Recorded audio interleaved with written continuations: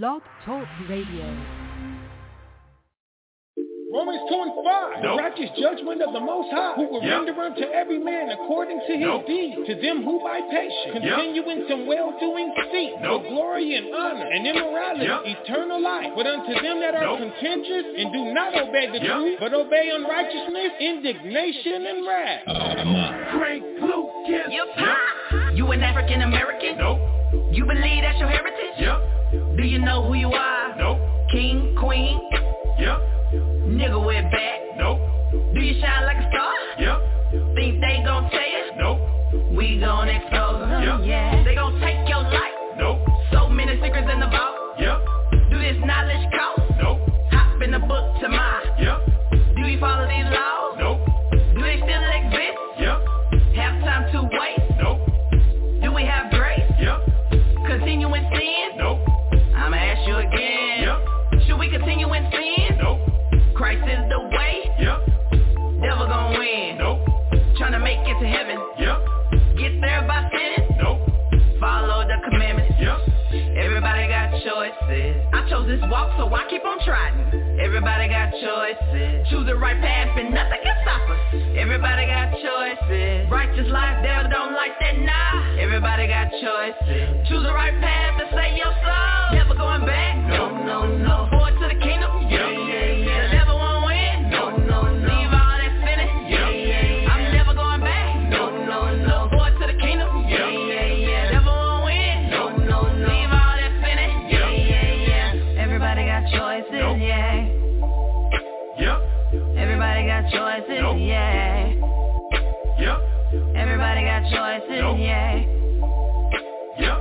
Everybody got choices. Everybody got choices. Is it cool to be gay? Did he make us straight? Is the Most High plan? You gon' learn today. Do you understand grace? Remember Noah's day? Did more than 8 people live? Will it be the same way? Is a broad way to heaven? Is a broad way to hell? You choosing death over life? You gon' change your life? Do you love these streets? Do you see police? You wanna get shot down? You remember my ground? You ever read your Bible? You wanna know your tribe? You know you more than a slave? Don't you wanna be saved? You ever been baptized? Wanna get in that water? Ever confess your sins? Ready to lift your hands? Amen. Everybody got choices. I chose this walk, so I keep on trying. Everybody got choices. Choose the right path and nothing can stop us. Everybody got choices. Righteous life, devil don't like that, nah. Everybody got choices. Choose the right path to save your soul. Never going back. No. Forward to the kingdom. The devil won't win. No. Leave all that sinning. I'm never going back. No. Forward to the kingdom. The devil won't win. No. Leave all that sinning. Who's like to choose from? You have to choose one. Who you gonna choose the most? I heard Satan to choose. Who's like to choose from? You got to choose one. Who you gonna choose? Who you gonna choose? Should I live a simple life? Should I repent and be baptized? Will Amalek ever be nice? Was our Savior crucified? Does this world love the Most High? Is the wicked gonna burn? Will we fall forever? Will we ever get our turn? Side to choose from. You got to choose one. Who you gonna choose the most? I heard Satan to choose. Two sides to choose from. You got to choose one. Who you gonna choose? Who you gonna choose? Got to choose. Alright.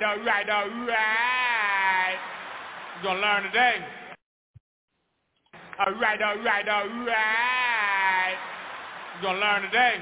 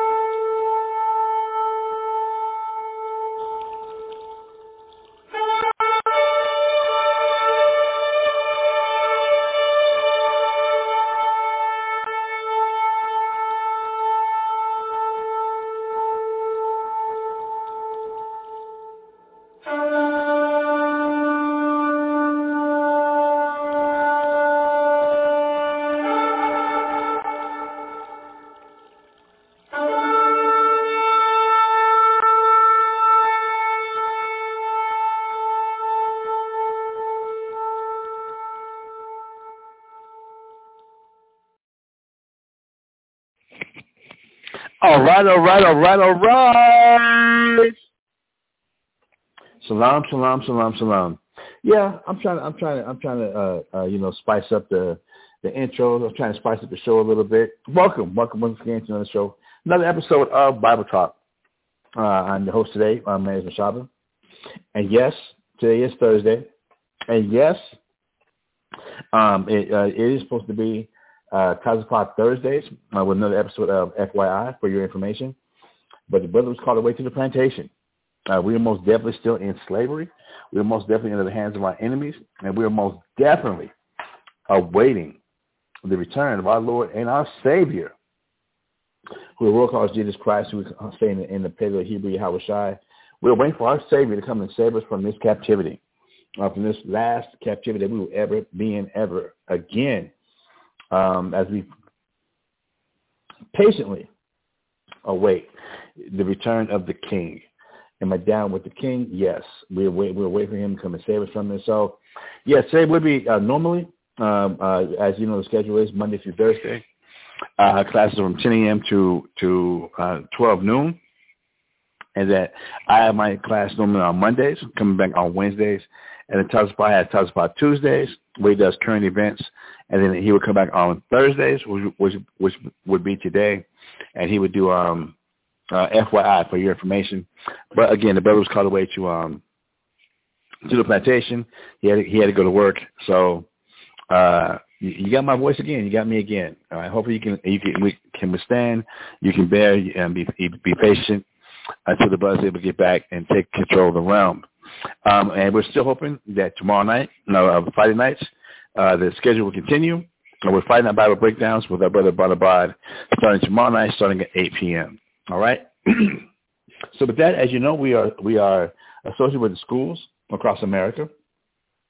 We have a school here in San Antonio, which is called the Sword of Truth, San Antonio, Texas, which is located at 4444 Walsham, street number 201, San Antonio, Texas, 78218, being the address here.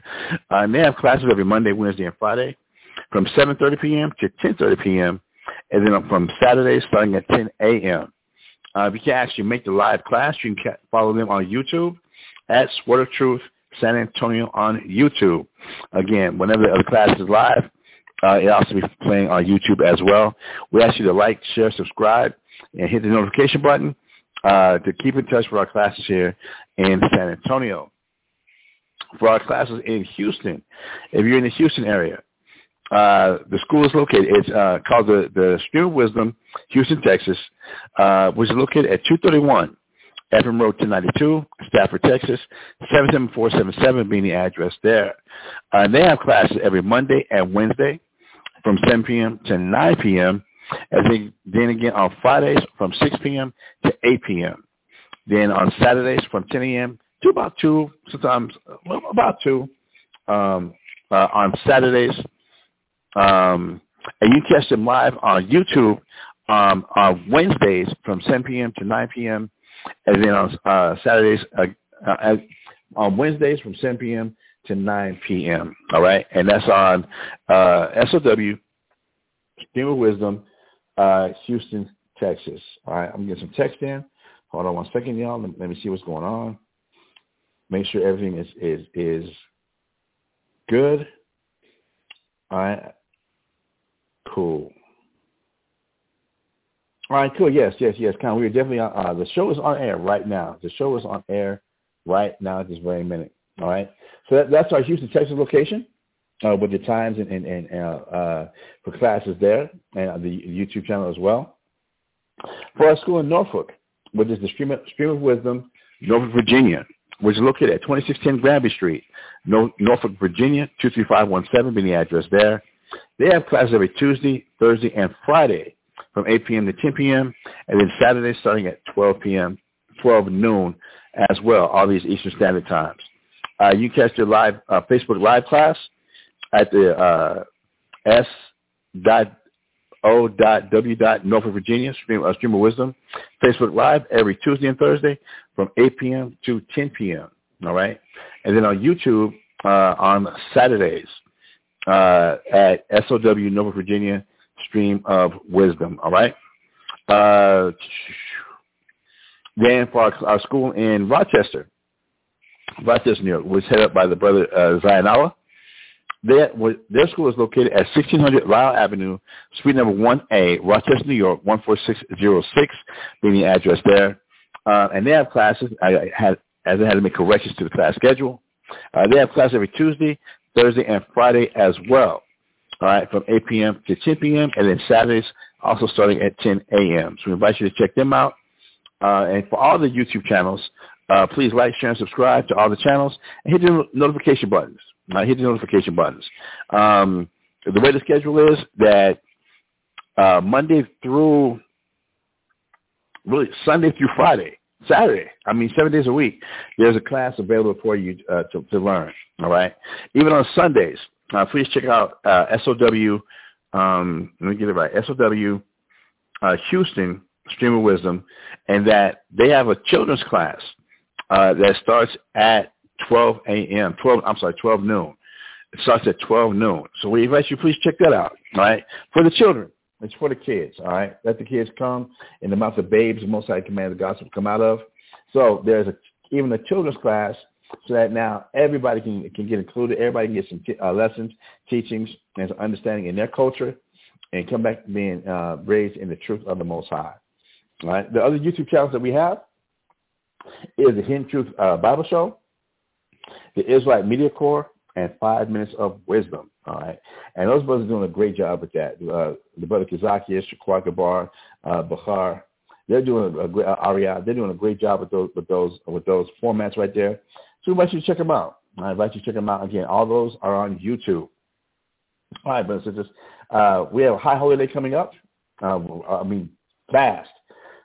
We have what is known in the Hebrew Bible from Leviticus chapter 23. You read about the high holidays that God gave to the Israelites. We have coming up the 7th month, the first day of the month, the memorial of the blowing of trumpets. And that will actually begin sundown, September 14th, 2023. It's the memorial of the blowing of trumpets. We know that 10 days later, we have the Day of Atonement, which will begin at sundown, September 23rd, 2023. And then 5 days after that, we have the Feast of Tabernacles, which begins sundown, September 23rd, 2023. Now, the Sword of Truth here in San Antonio will be hosting the Feast of Tabernacles at the campgrounds, along with SOW, the Stream of Wisdom Houston, for the 2023 Feast of Tabernacles. If you go to http://evite.me/5xwqzgg2bd. I know that's a lot. For the Feast of Tabernacles, all right, for the e-invite. The Feast of Tabernacles when will be Saturday, September 30th, 2023, starting at 11 a.m. Central Standard Time. Where? At 1443 Martinson Road, West Point, Texas, 78963, being the address there. Hosted, of course, by the Sword of Truth. And it reads as such. Shalom, family. As was recorded in Leviticus chapter 23, verse 33 through 35, it says, and the Lord spoke unto Moses, saying, speak unto the children of Israel, saying, the 15th day of this 7th month shall be a feast of tabernacles for 7 days unto the Lord. On the first day shall be a holy convocation. Ye shall do no servile work therein. All right? So the fee to cover your space for this event will be $10 per person or $50 per family, whichever is more economical for the family. So let's say you have a family of 8, right? There's a family of you of 8. Maybe it is the mother, the father, the mother, and 6 kids, all right? Instead of paying $10 per person, well, that would be $80. What they're saying is if it's, since it would be 8 of you, then just pay the $50. All right, just pay the $50 to help cover the cost of what's going on. If you have more than 5 people, then just pay the $50. All right. Otherwise, $10 per person is very, very reasonable. All right, very reasonable. It says indoor sleeping accommodations are limited, and spacing is limited to individuals needing, and they're specifying, needing it as reference to elderly, the ill, specific health needs, mothers with infants, and etc. And will cost an additional fee. So if you plan on attending, it is $10 per person or $50 per family. But if you'd like to have one of the indoor sleeping spots, there is an additional fee on top of the $10 per person or the $50 per family. I says, please see the poll questionnaire. If you need a bed inside, contact host Awana Iyer to discuss this need and the fee. The camp operates differently, and we need to provide a true head count for indoor, overnight, and outside campers. Okay, we need all Feast of Tabernacle funds paid to the Sword of Truth Camp Cash App at ISBH Brigade San Antonio on Cash App by September 15th, y'all. By September 15th to secure the booking at the campgrounds. I'm getting a few more texts in. As y'all not been having some technical difficulties, let me see what's going on here.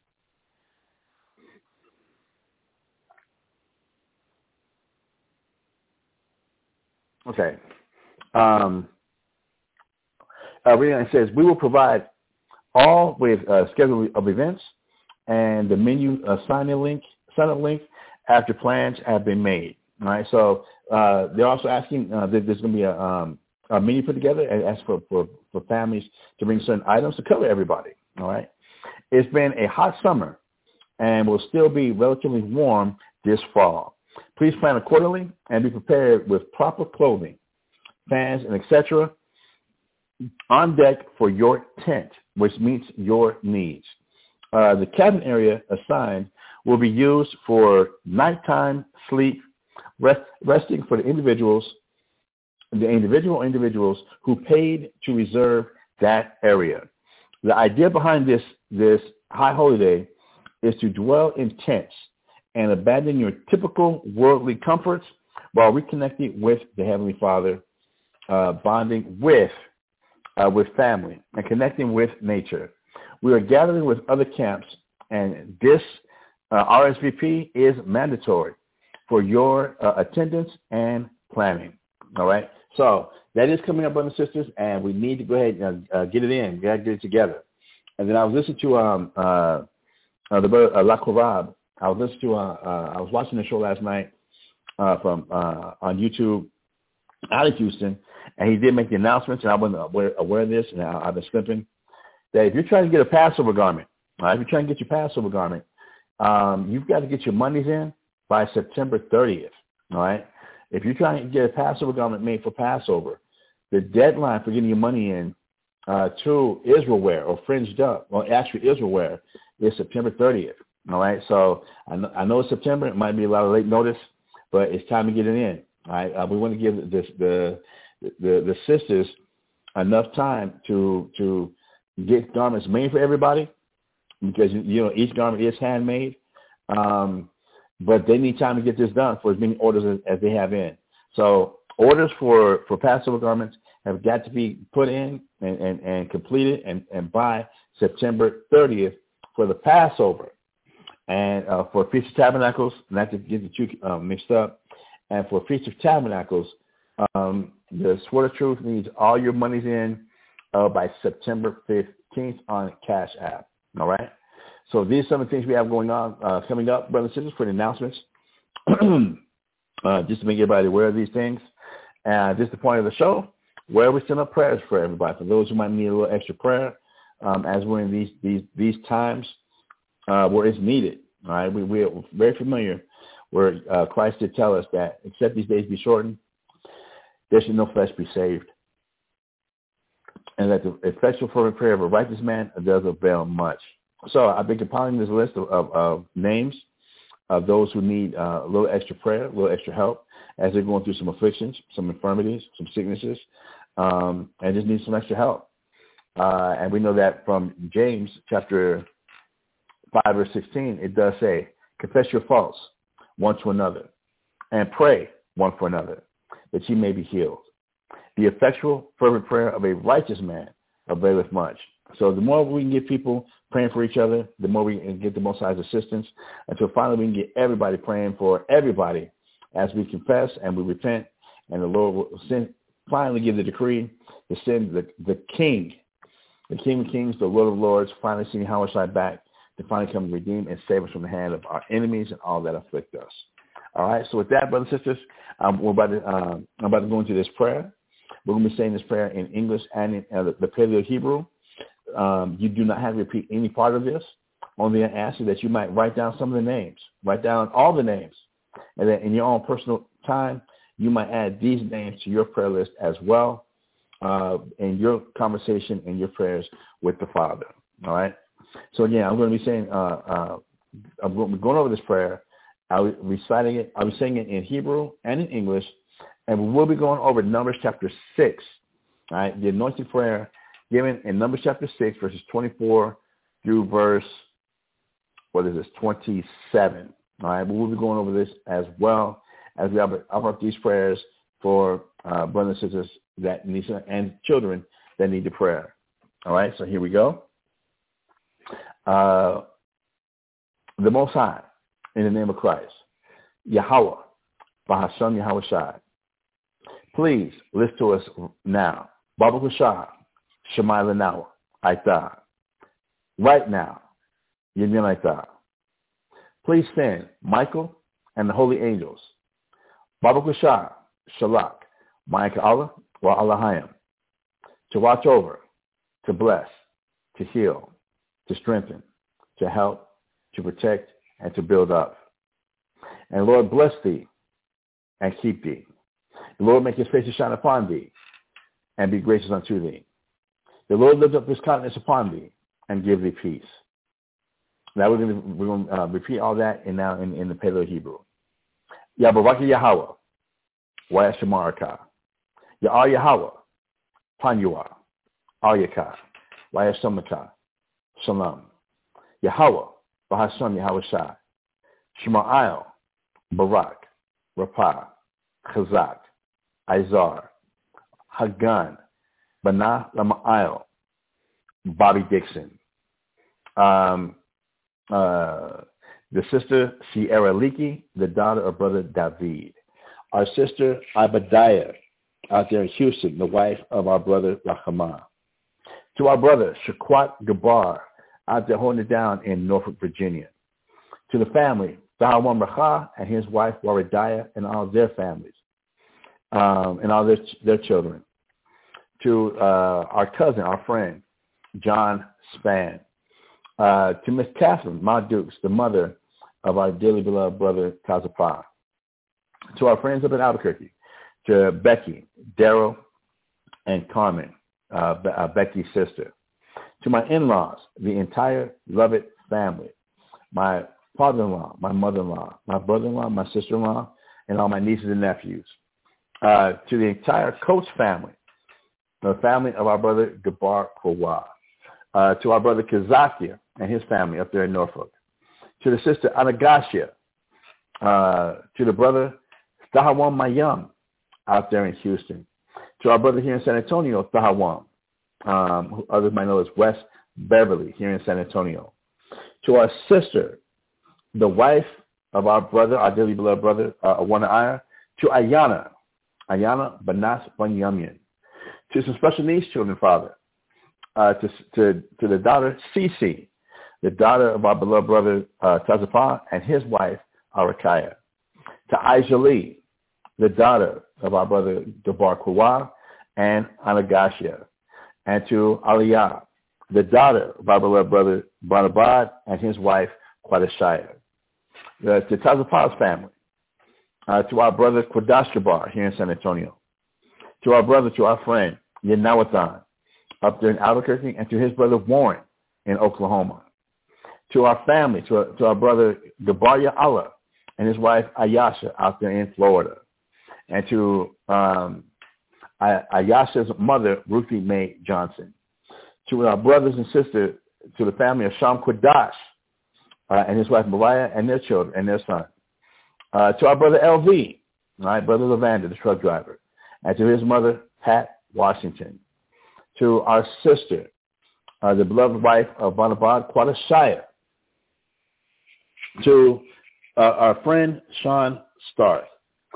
to our sister Sylvia Khan, to our little brother, our nephew, Shapar, the son of Gabar Kawab, to our brother up there in Lubbock, Texas, going through some things right now, our brother Yama, and to our brother Yasha Allah out there in Gallup, the brother of our beloved brother Danya Allah.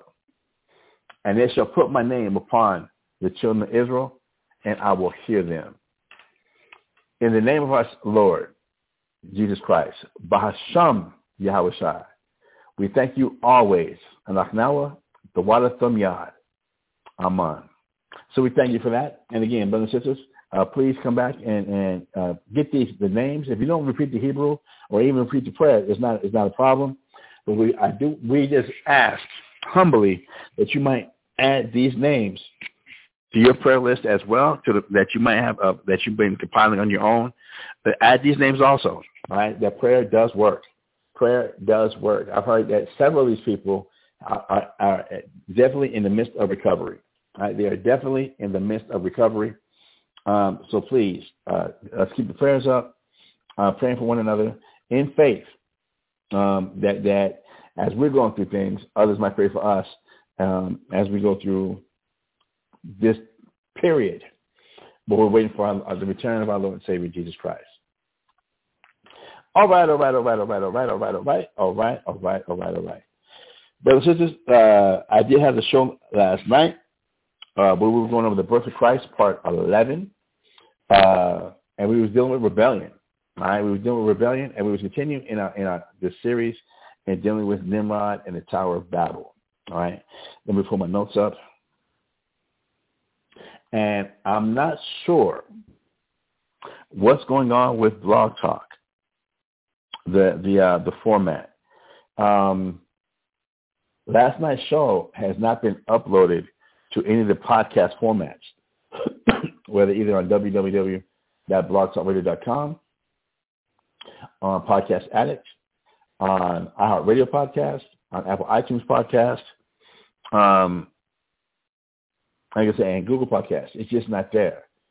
And last night was the first time that I did use a Prince song as part of my intermission. And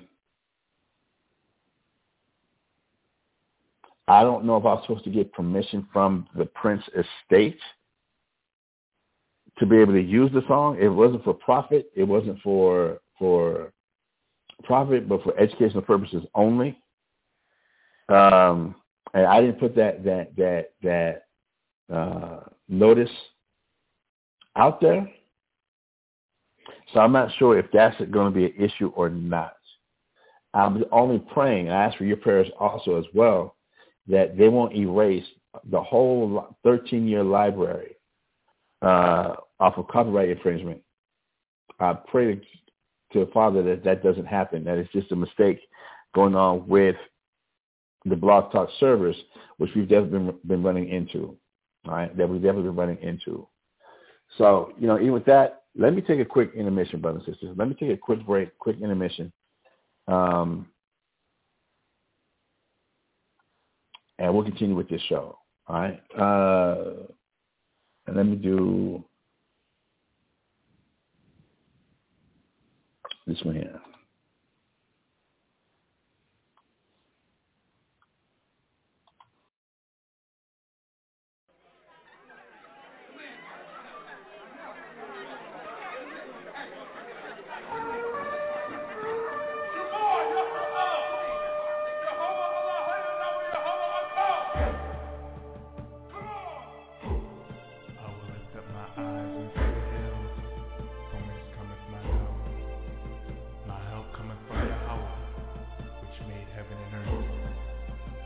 Suffer thy foot to be moved. He that keepeth thee will not slumber. Behold.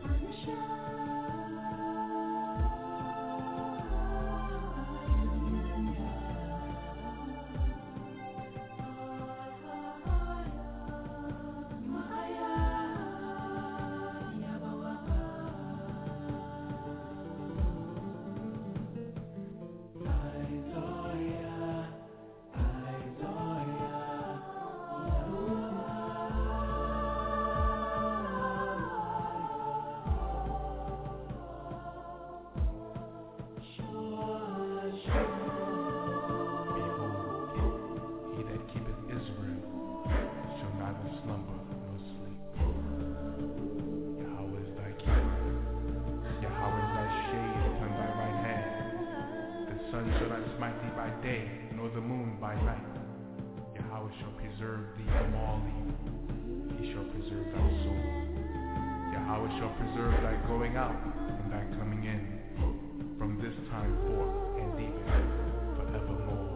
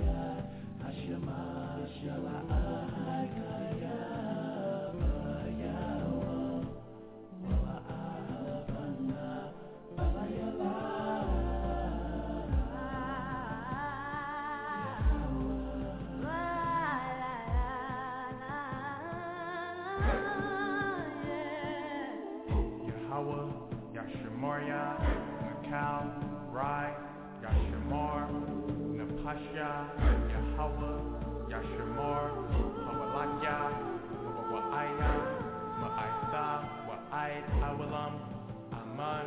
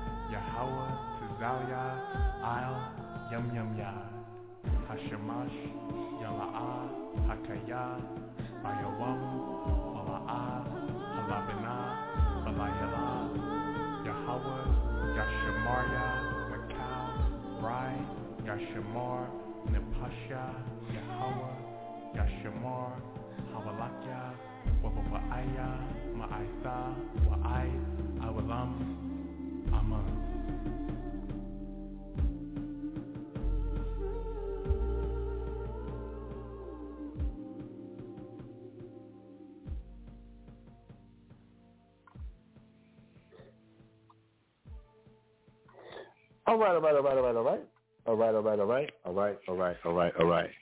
All right, brothers and sisters.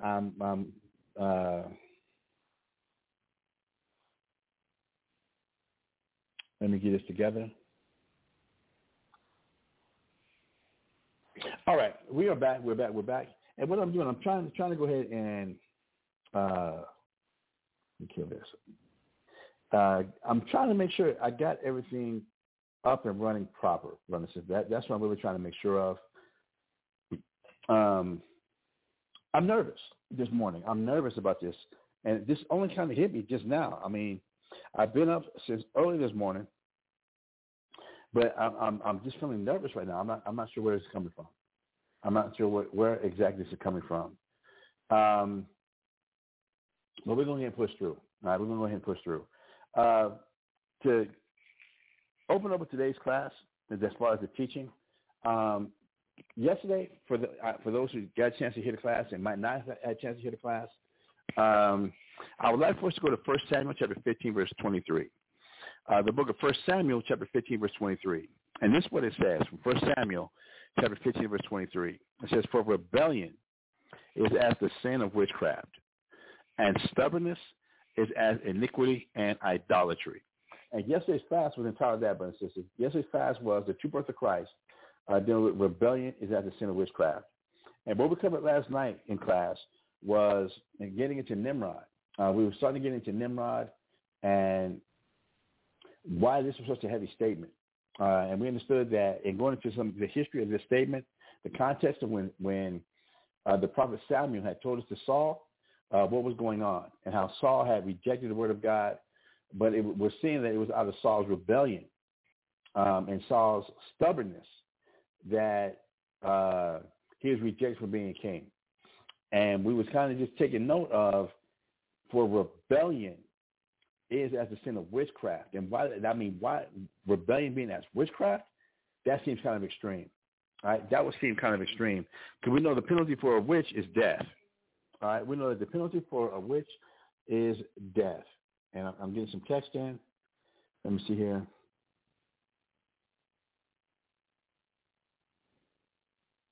Okay. Right. So we to understand that the penalty of death, that witchcraft, the law or the judgment for a witch is death. And for somebody to be marked or known as somebody being rebellious, that rebellion is as the sin of witchcraft. And what we was going into yesterday, brothers and sisters, if we look at witchcraft from a biblical point of view, witchcraft is not just the Halloween type of witch on a broomstick that's standing at a big black cauldron that's got the eye of a newt, the tail of a frog or a chameleon, the eye of a cat, and in this time, and it's just stirring all this concoction together to make potions and cackling at the moon or what have you. That obviously that's Halloween or what have you. But a witch is somebody who influences somebody. Right? A witch is somebody who could be a heavy influencer, and a seducer. And that it's like you cast a spell on somebody. That you get somebody to change their nature, and you influence their thought process. That this is what can be considered a witch. All right, and that we actually go and study witchcraft. That it's a religion. That in the American military, witchcraft is recognized as a religion. No different than Satanism can be recognized as an actual religion. And according to the Uniform Code of Military Justice, those things are protected because they are religions. It's a belief that people hold. It's a belief that people have. And they have to be accommodated. That if you are a Satanist, no different than there's a church provided. There's for somebody who might be a Christian, as much as an environment can be provided for. If there's somebody who might be a Muslim or somebody a synagogue or some place where people of different faiths can gather together to recognize their religion.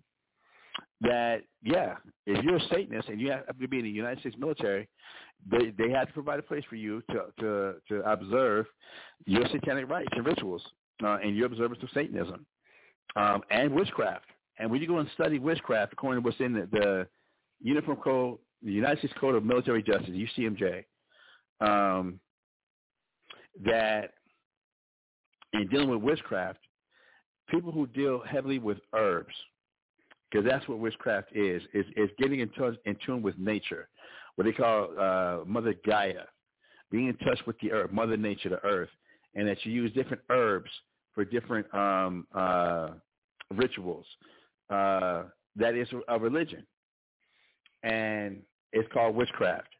And the reason I'm going down this line right now, just for the briefest of moment that I might be able to, is that to be able to put together different herbs and different concoctions can have a different type of effect on people. We definitely have the herbs and the plants that can cause hallucinations from peyote, from cannabis, from hemp, from different types of mushrooms or what have you, that it can affect people in many different ways. All right, it can affect the person's libido. It can affect the person's it make people drowsy, make people sleepy. It can make them awake if we're dealing with the cocoa leaves. that, dealing with the cocoa leaves, the coffee leaves or whatever, or the nicotine leaf from tobacco, whatever, that it can have different effects on the body. And at the study of these things and the use of these things, it literally is called witchcraft, because how it can affect the person, how it can influence a person. That's why they give the moniker of witchcraft. Okay, that's actually in the religion in the United States Code of Military Justice. I'm bringing that up, and I know I'm speaking fast. I got to mark myself. I got to pace myself. If we take a look at that and understand this statement in 1 Samuel chapter 15, verse 23, where it says rebellion is as a sin of witchcraft. When somebody's rebellious and just does not want to change, and they're stubborn about it, that they will speak and talk and they will just not be wrong. Yeah, and a person will just keep talking and keep going until they influence other people either just to submit and give in or to see it the way they're talking about it. This is why politicians are so good. This is why politicians are so good. They're talking about somebody who's like a used car salesman, that they can sell water to a well, sell ice to an Eskimo, that they can influence a person to that point, and just from their repeated talking, their insistent talking, and their stubbornness, that they're just not going to change for anybody, not even for God. And what we were referencing in dealing with this, the topic of the true birth of Christ, that rebellion is at a sin of witchcraft, we was now taking a look at Nimrod. We was using this now to use this to get an understanding about Nimrod, that in history, from when the time the prophet Samuel had told us to Saul, there had already been many examples in the Bible, in world history, human history, related to biblical history, of rebellion. And the first rebellious person that we read about, outwardly rebellious, especially after the flood, was Nimrod. All right, and that his influenced the whole entire population of the earth after the flood, hence the Tower of Babel. And we was going into, how God gave many warnings to the Israelites about rebellion. What do we mean rebellious? And what people do when they're rebellious, how they talk incessantly, and they just refuse to be wrong. And they're going to keep just pushing their point, come hell or high water, and they don't care who it affects. They have to just be right, and it's going to just be their way. And that they will influence anybody around them. And that we can see this example in what happened with Nimrod and the Tower of Babel. In the fact that Nimrod, that his philosophies, that his doctrine, even though he's only spoken about a little bit in the Bible from Genesis chapter 10, that his influence has reached throughout the ages, that the things that he implemented, him and we're going to get into his wife, the things they implemented in establishing their kingdom of Babylon, the first original Babylon or the Tower of Babel, has stretched to all nations and all ages, all the way up until September 2023.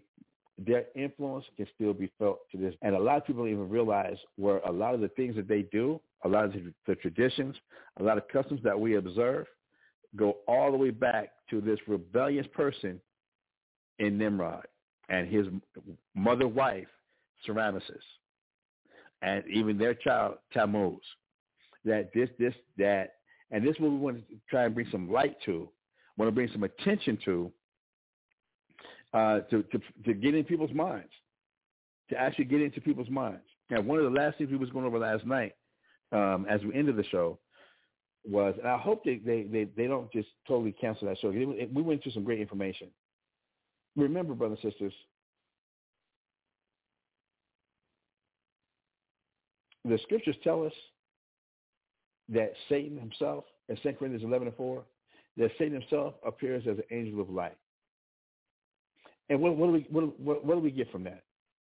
That the way Satan actually comes at a person or at societies is to influence them. I need that scripture. Just thinking about that. Let me pull that up. I need that. It just hit my mind. I want to get it before I forget it. Let me pull my other Bible because I don't want to lose my spot here. Bear with me 1 second, y'all, so I can keep this point. I want to keep this point. I guess I'm going to get several of these scriptures. When we read Proverbs, chapter 12, verse 26, and if we keep in mind that it says Satan appears as an angel of light. Yeah, a lot of us, because of conditioning that we receive from religion, we're under this hoax that Satan is just this ugly monstrosity, this beast, this half man, half goat, minotaur with warts and looking like the guy in the hot sauce bottle, and it's just this overtly hideous Hellraiser. For those who might have seen the horror movies, so-called horror movies, Hellraiser that's just the extreme sadomasochistic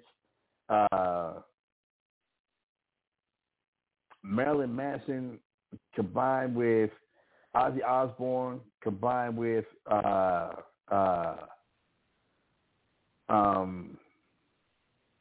there's somebody who's just extremely deformed monstrosity. Brothers and sisters, if it was that, like even like a Medusa type of character, that the look is just so hideous. I mean, it was scare men to stone. Brothers and sisters, wouldn't that be kind of obvious? No different than like when some people read Revelations, they're really looking for like a 7-headed dragon to actually come up out of the ocean. A dragon has 7 heads and 10 horns. They're actually looking for that type of mythological creature to literally come up out the ocean and then be able to say, that's the Antichrist. Ain't that just a little obvious? Knowing that the Bible has been translated into damn near every language on the planet Earth, wouldn't that be a little bit too obvious to recognize? That if we all looked over to the Mediterranean Sea and saw a creature coming out of the sea having 7 heads and 10 horns, that would be recognizable?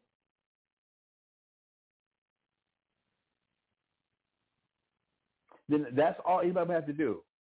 Forget having to apply any scriptures about cleaning our minds up, about being washed in the blood of the Lamb, about repenting and stop breaking God's law. Then all we have to do is just look for when we see that 7-headed monstrosity coming out of the ocean, we see it, recognize it, and then now whatever we were doing, however we were living, now all we got to say is, oh, see, there's Antichrist. Jesus, I love you. Jesus, forgive me. And that's it? Come on. That to me, that, no. And when we come back and we actually read the Bible, actually study the Bible, it tells you that Satan appears as an angel of light. All right? In Proverbs chapter 12, in Proverbs chapter 12, verse 26, it says this.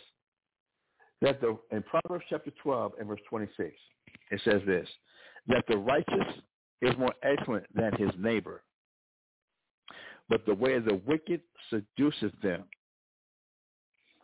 Taking a look at some of these words, being seduced, all right, being enticed, being influenced to do something wicked is not going to be from some hideous, beastly, Beauty and the Beast type of Shrek, troll, monster looking thing that's obviously wrong. In order to be seduced, when we go to the scriptures, Satan always appeared as an angel of light, as something good, something enticing. Let me get this one here in the New Testament. When we read Ezekiel, Ezekiel chapter 13, verse 10. When we read Ezekiel chapter 13 and verse 10, it says this. Book of Ezekiel chapter 13, verse 10. It says, because they have seduced my people, saying peace, and there was no peace. And one built up a wall, and lo, others daubed it with untempered mortar. So we take a look at what the scripture is saying here about how people are being seduced by somebody telling them peace, that if you do it this way, it's going to be good. It's going to be all right. You're going to have peace. Do it this way. Don't worry about what the Bible says or what God says or what that is. Don't worry about that. Do it this way. You're going to find peace and safety. You're going to find security. And not realizing that from catering to that sense of peace and safety, that people are now building walls, meaning defenses, a defense of what they think is security, of what they think is going to help them, or what they think is going to be a protection for them. But you build this wall, it says with untempered mortar. It's like you're putting this wall up, and there's no mortar in between the bricks that's going to hold this wall together. The bricks are just standing there. The odds will take you is you lean on the wall, that wall's falling over. You lean on it, a good strong wind comes, forget about it. This thing that you put all this effort in to be your security, and it's going to be your protection, because somebody said this is the way you can find peace, that you're being seduced. That people are being seduced because it looks good, because it sounds good. Not that it sounds wicked, not that it sounds evil. Christ warned us about this. In Mark chapter 13, verse 22, Mark chapter 13, verse 22, the book of Mark chapter 13, verse 22, this is what Christ says in Mark chapter 13, verse 22. For false Christs and false prophets shall arise, and shall show signs and wonders, to seduce, if it were possible, even the elect. That people are going to be presenting things, and they're going to be false Christs. They're going to be false prophets, saying that this is the way of peace. If you want security, this is the way to heaven. This is how you're going to get it done. Invest in these stocks. Put your money here. Get this Bitcoin. You got to stack this type of arsenal of weapons, and this is going to be your safety. And it says, and they're going to show signs and wonders that if it were possible, it would even deceive the very elect. That's how good what they're going to be presenting is going to seem and being seduced. It's not going to seem like it's a bad idea. They're going to make it to seem even that much better of an idea, that much more enticing of an idea that's going to cater to a person's senses. That's where Satan operates. As we're going to find out, this is where Nimrod was operating from in building that first kingdom of Babylon of the Tower of Babel. All right? When we go to 2 Timothy chapter 3, verse 13, when we go to 2 Timothy chapter 3, verse 13, it says, but evil men and seducers shall wax worse and worse, deceiving and being deceived. Yeah, I'm kind of going in on this word about being seduced because it leads people to rebellion. Because, again, what was going on yesterday in 1 Samuel chapter 15, verse 23, for rebellion is as the sin of witchcraft, and stubbornness is as iniquity and idolatry. For a person to be rebellious, it's not going to seem like it's a bad idea to be rebellious. You got to understand something, brothers and sisters. Look at this world we live in today. I can try to give these examples. Look at the world we live in today. Kids, school-age kids, elementary school kids, and even younger are growing up in a world where the LGBTQ movement is strong. That you can find now gay characters, LGBTQ characters in cartoons and what's supposed to be children's movies, children's television programming, that this influence is now everywhere. It's everywhere. So they're growing up in a world where the influence of catering to your feelings is growing like a virus. Is growing like a cancer in the minds of people of the world. Now, for those who are older, a lot of people that are older, we refuse it. We reject it like, hell no. We know it's wrong. We know that behavior is wrong. But look at how the kids are growing up, and again, they're being inundated. They're being swallowed up by and seduced that the LGBTQ movement is normal. It's normal. It's fine. And before long, I guess it's going to be to where there is no definition of what a woman is. That we're not going to find a woman has the ability, she menstruates and can give birth to children. A woman is, if you were born genetically a man, then now you can call yourself what? Not non-binary? You can call yourself non-binary, and you can call yourself the fact that you can get some hormone injections, that you can grow your hair long. You can actually develop what looks like some breasts, and you can get an actual operation that inverts your male genitalia into female genitalia, and that now makes you a woman. That a woman is no longer defined by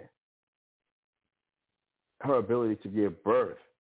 It's the fact that if a person feels like they can get breasts, have a surgery, they're not can now be considered a woman. From many older people, that's just absolutely ridiculous. But think about the influence that's being given to kids today that are now growing up with this all around them, how they're being influenced, how they're being seduced, that some of their favorite characters, Green Lantern, from my understanding, Green Lantern was the first gay superhero. Yeah, Green Lantern. During the Ryan Reynolds era, when he played Green Lantern, in the comics came out that, yes, Green Lantern is homosexual, gay. Hal Jordan. And now, I remember one of the last, what was it, the last Doctor Strange movie? The last Doctor Strange movie, the multiverse, that America, I guess was her name, that she had two moms. And good Lord. And then Thor, that Love and Happiness debacle, that one of our favorite characters, I forget the actual Rock, not Dwayne Johnson, but in the Thor Avengers, he's gay. Come on, y'all. And this the Marvel's universe, the multi-billion-dollar company. Now, again, I forget the he's with Thor. The guy who's with Thor, he's actual rock. He's actual like stone. He's actual like granite, I guess. And he got smashed, but he survived. But he married another, and they reproduce. He, being a male, married another male, and that's how they reproduce. Think about what kind of impact it has on children now and their minds, and being seduced that this is okay. If that's how you feel, and that's what you believe, then go for it. Now, brothers and sisters, follow me here just for a second. Let's go to Genesis chapter 3.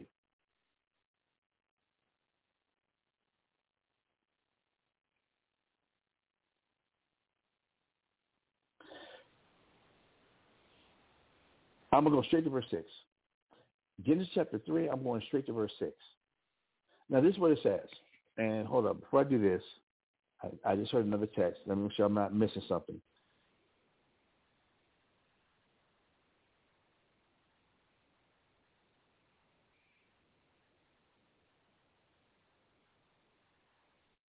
Okay. Yeah, but I'm cautious right now. I'm not. I will throw it out there that I am. All this week, I've been having all type of technical difficulties and issues with the Blog Talk. From the mic getting turned off to some of the show not getting recorded.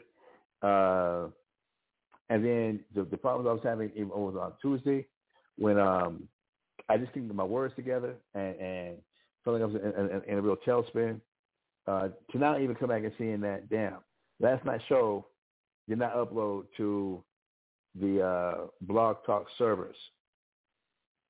And just curious about, got all this type of stuff going on. That what's going to be the next problem? What's happening now? Cool.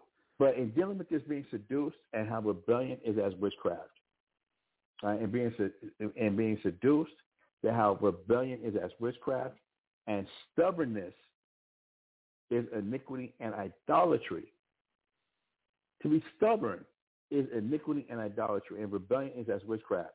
When we come back to looking at how Satan operates and his agents operate, let me say it like that also. Let's go straight to Genesis chapter 3, verse 6. And check this out, brothers. I know you all have seen this, but check this out. In Genesis chapter 3, verse 6. It says, and when the woman saw that the tree was good for food, and that it was pleasant to the eyes, and a tree to be desired to make one wise, she took of the fruit thereof and did eat, and gave also to her husband with her, and he did eat. Cool. Did y'all notice something? I'll tell you what I noticed, and y'all probably have noticed this. I'm trying to come late to the show. Look at the three senses that Satan appealed to. Look at the senses that were appealed to that made going against God's command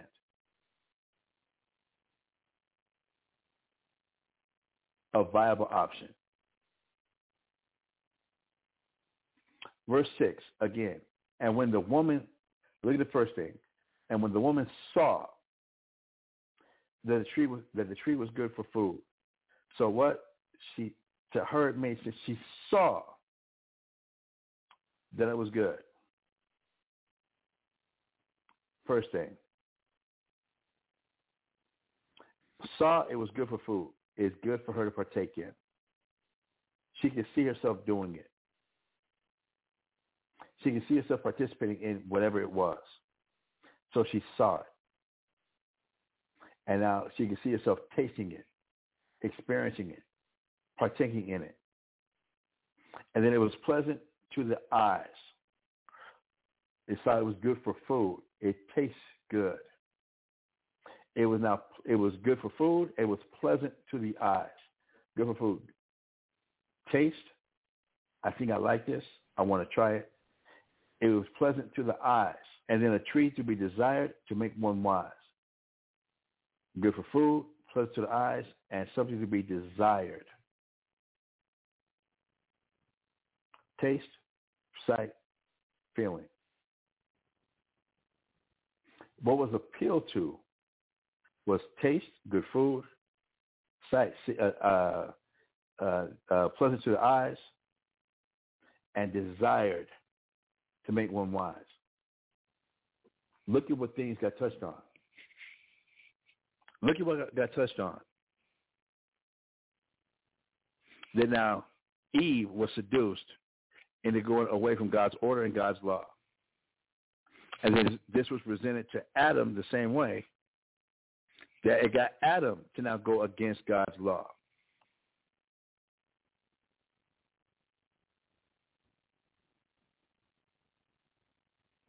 So in this seduction, it's not going to come easy. It's not going to come hard and where it doesn't make sense. It's not going to come to where it doesn't seem like it's going to taste. Think about this, brothers and sisters. In this example, I try and bring this up. Do y'all remember, and I'm speaking to older generations, do y'all remember when we used to get sick that our parents would give us castor oil?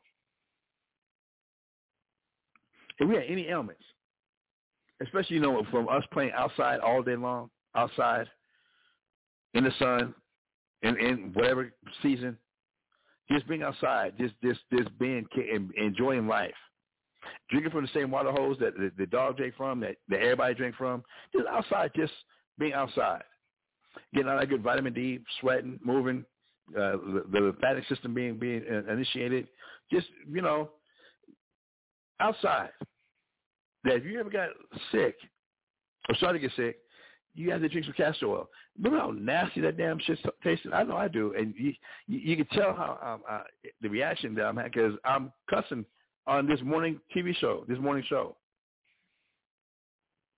Castor oil was horrendous. A lot of the children's medicines back then tasted like straight boo-boo.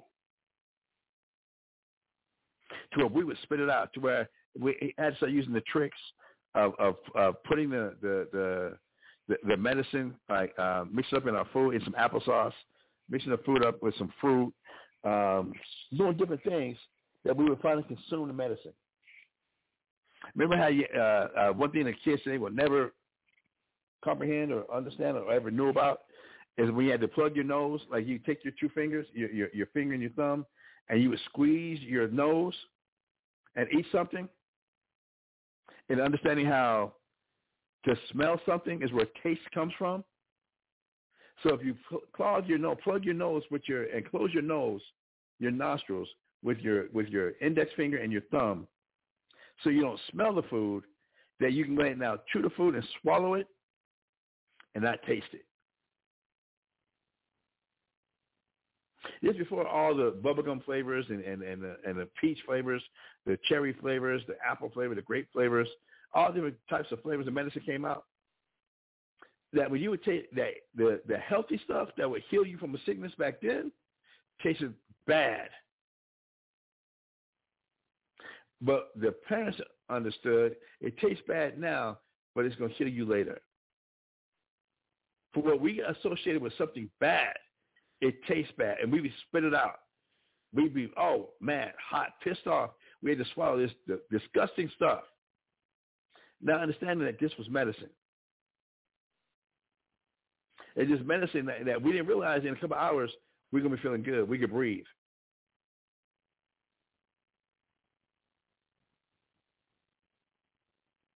We sit there to where our parents would have to learn damn near what became known as MMA moves, put us into all sorts of locks and head holds and headlocks to make us swallow the medicine because of how bad it tasted. But in that bad taste, it was good for us.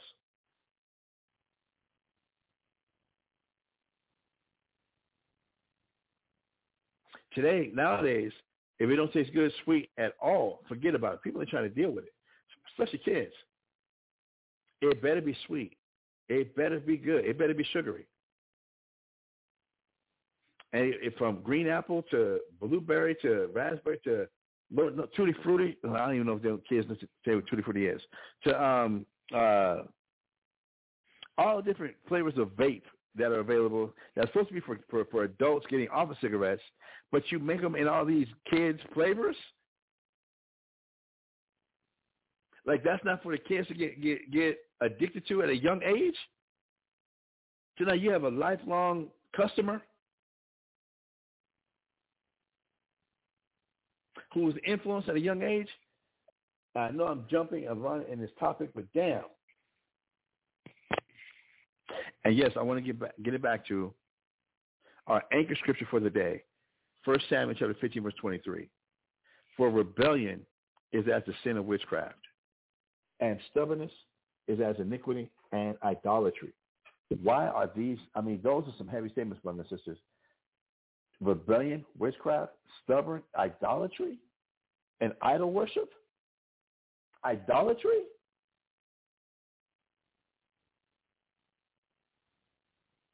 Well, brothers and sisters, what I hope they'll bring us into today is an understanding about Nimrod. And I got a text from my sister, my friend up in Albuquerque, who's asking, who's Nimrod? And that's the shame of this today, brother. So that's the shame. A lot of us don't even know who Nimrod is, and that's not a mark at anybody not knowing. That's where religion and the conditioning of the world today doesn't even bring that into any type of thought process. We're more interested and worried about and know more about the Kardashians. This chick Doja Cat, I just checked out for the first time, and all these other crazy things going on. We don't even know who the hell Nimrod is. He's mentioned in the 10th chapter of the first book of the Bible, and we don't know who he is or his significance. That in Revelation chapter 18, in Revelation chapter 17 and Revelation chapter 18 of the book of Revelations, it talks about the destruction of Babylon the Great. How Christ, him making his return back in the earth, will be destroying the great city, Babylon the Great. And not to be able to understand or put the significance of what that means, where it originated, the theory of Babylon the Great, that this is where Christ is coming back, and this is where Satan and Antichrist, all this is going to be at, that Armageddon is the representation of Christ destroying this place, this government known as Babylon the Great, and we have no idea where its inception. We have no idea about its inception or its practices or anything that it's been doing, going all the way back to the Tower of Babel.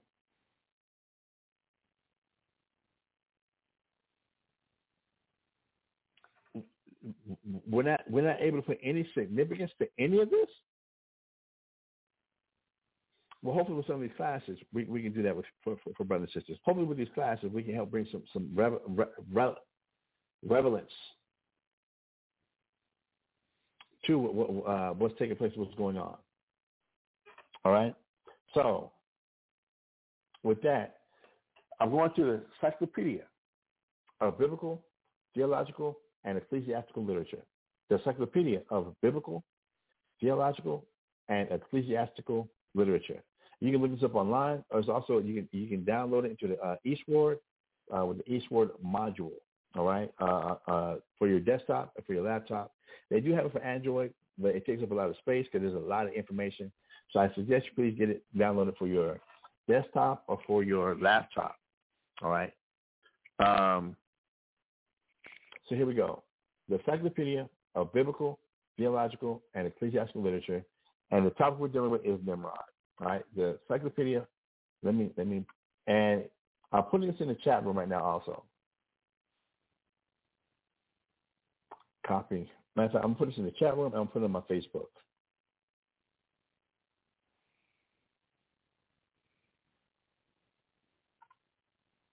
I'm putting the title and what we're looking up here in the chat room. The Encyclopedia of Biblical, Theological, and Ecclesiastical Literature under Nimrod. Then I'm going to place this also in Facebook.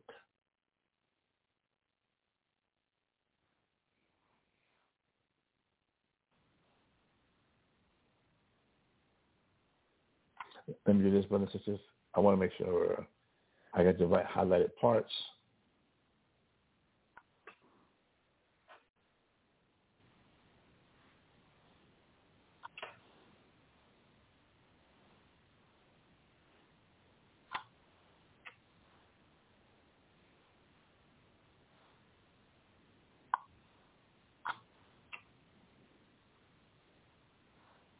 One second, y'all. I'm definitely still here.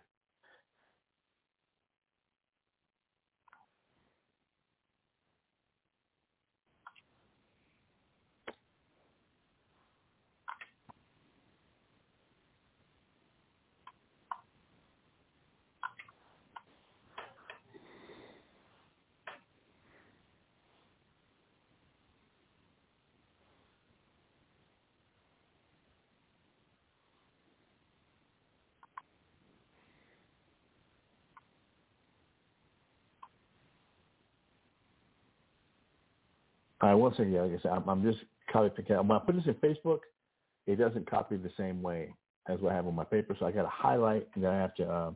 The highlights don't work on Facebook, so I have to capitalize everything that's important, so they might stand out. Okay. So here we go. I'm trying to make this information available for everybody that you can read along and add this to your own studies. That hopefully you're taking what we're teaching, taking what we're showing, and as part of your studies, all right, as a part of your studies as well, that we are supposed to be studying to make ourselves show ourselves approved unto God, workers who need not to be ashamed, rightly dividing the word of truth. All right, so here we go. I'm posting this. Right, the Encyclopedia of Biblical, Theological, and Ecclesiastical Literature under Nimrod. So cool. I do have this pasted right now on Facebook.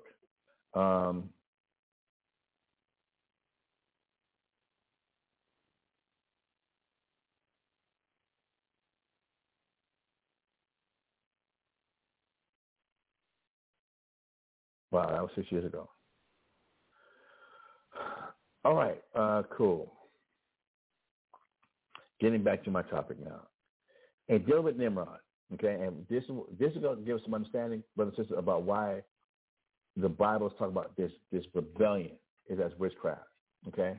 So from the Encyclopedia of Biblical, Theological, and Ecclesiastical Literature under Nimrod. Nimrod is from the Hebrew word Namrod, all right? Namrod. Probably from the Persic Nabard, an example, the Lord, which corresponds to the Septuagint. It says the name given by Moses to the founder of the Babylonian monarchy from Genesis chapter 10 and verse 10, which would be the Tower of Babel, all right, which would be the Tower of Babel, about 2,450 years before Christ, okay? The name is very important. Okay, the name is very important. That the name Nimrod is from the Hebrew word Namrod, even though in English it would be Nimrod, which the Persic name means Lord. All right, and this is the name that Moses gave his leader. Now it says Josephus, who was a Hebrew Israel historian, Josephus, in Antiquity of the Jews, Book 1, Volume 1, Book 4, Paragraph 2, identifies Nimrod with the builder of the Tower of Babel, which which he represents as an act of blasphemous impiety. This arises from the old etymology of the name, all right? So we're going to the etymology of the name Nimrod, especially the Hebrew etymology of the name Nimrod. It says, as from marad, all right? The Hebrew word marad, which means to what? Rebel. So the etymology or the root of Nimrod goes back to marad, which means to rebel. This is what this guy did. The one who started the Tower of Babel, the leader, the one who organized it, influenced all the peoples of the planet Earth at that time. When everybody was speaking the same language, his name was Nimrod, but the root of his name is marad, which means to rebel. All right? And agrees with the remarkable fact that according to the Persian astrology. Now check this out. According to Persian astrology, it says the constellation of the giant, that is Orion, was named from Nimrod. And some have identified Nimrod with the Greek Orion. The reason I went here, brothers and sisters, in dealing with astrology, the Lord said we should not worship the sun, the moon, or the stars. All right? That's not what the Israelites were supposed to be doing. But this guy, Nimrod, had such an impact on the early world. I don't know what other word. I'm getting passionate. I got some of my words, slow my mind down. He had such an impact on the world that the Greeks, when the Greeks came into power, they named the constellation Orion, which means the giant or the hunter in reference to Nimrod. This is the type of impact that this man and this kingdom had on the planet Earth. Whereas Nimrod was approximately 2,600 years, 2,400 years before Christ. We know the Greeks actually came into power 333 years with Alexander before Christ. That's 2,100 years before the Greeks actually came into full power. They named the constellation of Orion, being the hunter, being the giant, after Nimrod. That's the impact of this man's history. Now, two classes ago, and last night we was going over the impact of Nimrod in part 10 of our series that you can find on, that is on Blog Talk. We was going into the impact that even though Nimrod is mentioned so little in the Bible by name, that you can find the history of the flood. You can find the history of the scattering of the languages in other histories of other nationalities, of other nations. It's not just a biblical fake fable narrative. That other historians from other nations have records of a great flood, of a deluge, and of a place over time when everybody had the same language and the language got divided.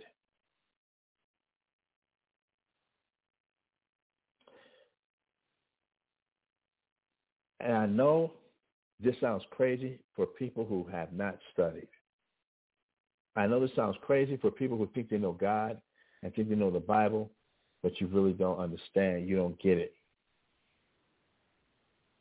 And I'm not trying to make fun of anybody or make anybody feel little, feel small. But I know what kind of conditioning, I understand what kind of conditioning that we've been under to not be able to see the truth. I know what kind of conditioning we've been under not to understand what the Bible is talking about, to keep the Bible a mystery that's been here for ages and for generations. Like what Paul told us in Colossians chapter 1, verse 25, 26, 27. What he said in Romans chapter 16, verse 25 down. There has been mysteries that have been here for ages and for generations. Even at the time of Paul, there were mysteries that were here for ages and generations. Even more so now today, but are now being revealed. That for us to get 1 Samuel chapter 15, verse 23, for rebellion is as a sin of witchcraft, and stubbornness is as iniquity and idolatry. This is touching back to the very first person after the flood, with the most rebellion that influenced most of the people of the earth, Nimrod, and his rebelliousness and his stubbornness. And being in a position of power, of influence over people, how it affected the whole earth, to where King Saul, the first king of the Israelites, being rebellious and stubborn, first off being rebellious, going against God's word, thinking that you're doing right. Because remember, I know I'm jumping for people who haven't studied, so this is going to be quite a jump. If we go and research the very first king of the Israelites, the very first king of the Israelites was King Saul, a Benjamite. King Saul was excommunicated because of his rebellion when God had commanded that for King Saul to now take vengeance upon a people called Amalekites, who were a tribe from the nation of Edom. That when the Israelites, when we were coming out of Egypt and traveling to the promised land, we needed to travel and go through the land of Edom. And that the Lord God told us, we're not going to touch anything. We don't want any city. We don't want a stone, a pebble that comes from this land. This land is given to Edom. Just like the land of Moab is given to the Moabites. This land is given to Edom. We don't want nothing to do with it. But we might need to buy some water. And if we disturb anything, we'll certainly pay for it. The Amalekites came against us and even chased us and pursued us like hell no. They were very evil and cruel to the Israelites. So because of what they had done and how they were treating the Israelites, about 40 years later, after the Israelites finally settled the Promised Land, and then we got our first king, because after settling the Promised Land, from Joshua all the way up until the time of King Saul, we were ruled by judges. Right? We had been ruled by judges. Our very first king wound up being King Saul. This is about approximately 40 years, maybe 350 years after we came out of Egypt and actually came into the Promised Land.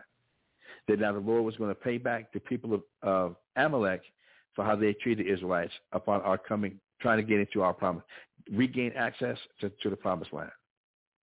So it was commissioned, or it was ordered to King Saul to now destroy all the Amalek had.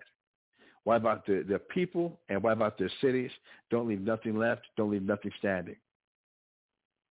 But King Saul came back, and now he didn't kill all the people. He killed off some, and he was supposed to kill off all the animals also. But instead of doing so, he saved the animals and started offering them up as sacrifices. When the prophet Samuel got there, God was like, that's it. I'm done with this dude. He's rebelling against me. And he's stubborn. So when the prophet Samuel approached Saul, he let him know, what are you doing? And Saul came real prideful, like he did something good. Like, yeah, I did what you said. I killed off some of the Amalekites. And instead of killing off all the sheep, now we're offering the sheep as an offering to the Most High. And Samuel kind of had a question, like, what are you doing? If you obey God, then why do I hear these sheep still making whatever sound the sheep make, and the king is still alive? How did you do what God said? And then Saul kind of tried to backtrack a little bit. Was like, well, it wasn't really me; it was the people. They thought it'd be a good idea not to kill all the sheep, but to offer them as a sacrifice to God for giving us this victory. And I didn't think it was a bad idea. To me, it looked good. It sounded good. So I did what the people wanted. And this is when Samuel made a statement that rebellion is as a sin of witchcraft, and stubbornness is as iniquity and idolatry. Why'd you rebel against the command of God? If you want to do God good, why don't you just do what he said do? But just like what was presented to Eve, it looked good. It looked good. I don't see nothing wrong with that. We don't kill him anyway, so why not kill him as an offering to God anyway? And then, instead of wiping out all the Amalekites, if we kept all the sheep alive, brothers and sisters, we needed servants to tend to all these sheep. It wasn't just like 102 sheep. We're talking about herds of a whole city of people that was feeding a whole city of people. These are thousands upon thousands of sheep that they will also be wiped out. But instead of wiping them out, I was like, no, we're going to offer them up as an offering to the Lord. And remember, if we're going to offer anything to the Lord, you only offer a lamb of the first year. So if there were young lambs, old lambs, we couldn't just we had to keep them around. We couldn't obey the voice of God, and then we had to keep these servants around to take care of all these sheep. It seemed like a good idea to us. It seemed like a bad idea. Why put all this good food, all this good wool? Why destroy it all? We could do something with this. And if we kill off all the people, if we keep the sheep, at least we got people who can tend to the sheep. That's what they've been doing already. It seems like a good idea to us. It don't seem that wrong to us. It don't seem that bad.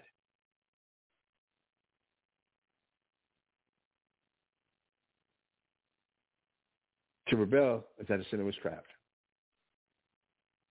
And to be stubborn is as iniquity and idolatry. Now, I was just relating about King Saul and what he did, but we also may relate this going all the way back to Nimrod, of when he raised up the Tower of Babel in defiance of God. And it was influencing the people to follow what they felt seemed like a good idea. As we was going over in this history that we're dealing with, that remember, part of Nimrod's influence was for people to follow their own dreams. Part of the influence of Nimrod was people follow their own dreams and to make a name for themselves. Let's go there real quick. Let's go back to Genesis.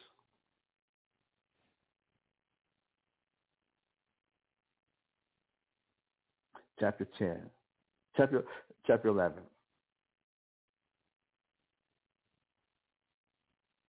I'm starting at verse 1 and read down. Genesis chapter 11, I'm going to start at verse 1. And it says, and the whole earth was of one language and of one speech. And it came to pass, as they journeyed from the east, that they found a plain in the land of Shinar, and they dwelt there. And they said one to another, go to, let us make brick, and burn them thoroughly. And they had brick for stone, and slime they had for mortar. And they said, go to, let us build us a city and a tower whose top may reach unto heaven. And let us make us a name, lest we be scattered abroad upon the face of the whole earth. This whole mentality, right? Well, let me finish reading. And the Lord came down to see the city and the tower which the children of men builded. And the Lord said, behold, the people is one, and they have all one language. And this they began to do. And now nothing will be restrained from them, which they have imagined to do. Which they have imagined to do. Go to. Let us go down, and there confound their language, that they may not understand one another's speech. So the Lord scattered them abroad from thence upon the face of the whole earth. And they left off to build the city. Therefore is the name of it called Babel, because the Lord did there confound the language of all the earth, and from thence did the Lord scatter them abroad from the face of all the earth. Now, here we see that this place was called Babel. Let's jump back to Genesis chapter 10. Let's go back one chapter to Genesis chapter 10 and verse 6. In Genesis chapter 10 and verse 6 we have, and the sons of Ham and Mizraim and Put and Canaan, and the sons of Cush, Sheba and Havilah and Sabta and Bama and Saptika, and the sons of Ramah, Sheba and Dedan. Verse 8, very important here, verse 8. And Cush begat Nimrod. He began to be a mighty one in the earth, and he was a mighty hunter before the Lord. Wherefore it was said, even as Nimrod, the mighty hunter before the Lord. Verse 10. And the beginning of his kingdom, Babel, and Erech, and Akkad, and Karneh in the land of Shinar. Out of that land went forth Ashur, and built Nineveh, and the city Rehoboth, and Calneh, and Rezin between Nineveh and Calah. The same is a great city. So this place where the Lord came down, where everybody was gathered together, and it was said, let us make us a name for ourselves and build this city with a tower that might reach unto heaven, that we might now become immortal. We're going to make a name for ourselves, and we're going to build monuments. And remember, we got this when we were going into the history of Babel, all right, that the people's mentality was, we got to build a name for ourselves. We're going to build monuments to ourselves. similar fashion to how in America we have the Washington Monument. There, that big giant obelisk, Egyptian obelisk, in Washington, D.C., where they do all the marches and protests, that big giant pyramid thing that's tall as hell is called the obelisk, called the Washington Monument. We go to Mount Rushmore, where the face of the forefathers, even though they're not even the forefathers, the presidents of the U.S., for the great deeds they did, are carved in stone there forever for all generations to see.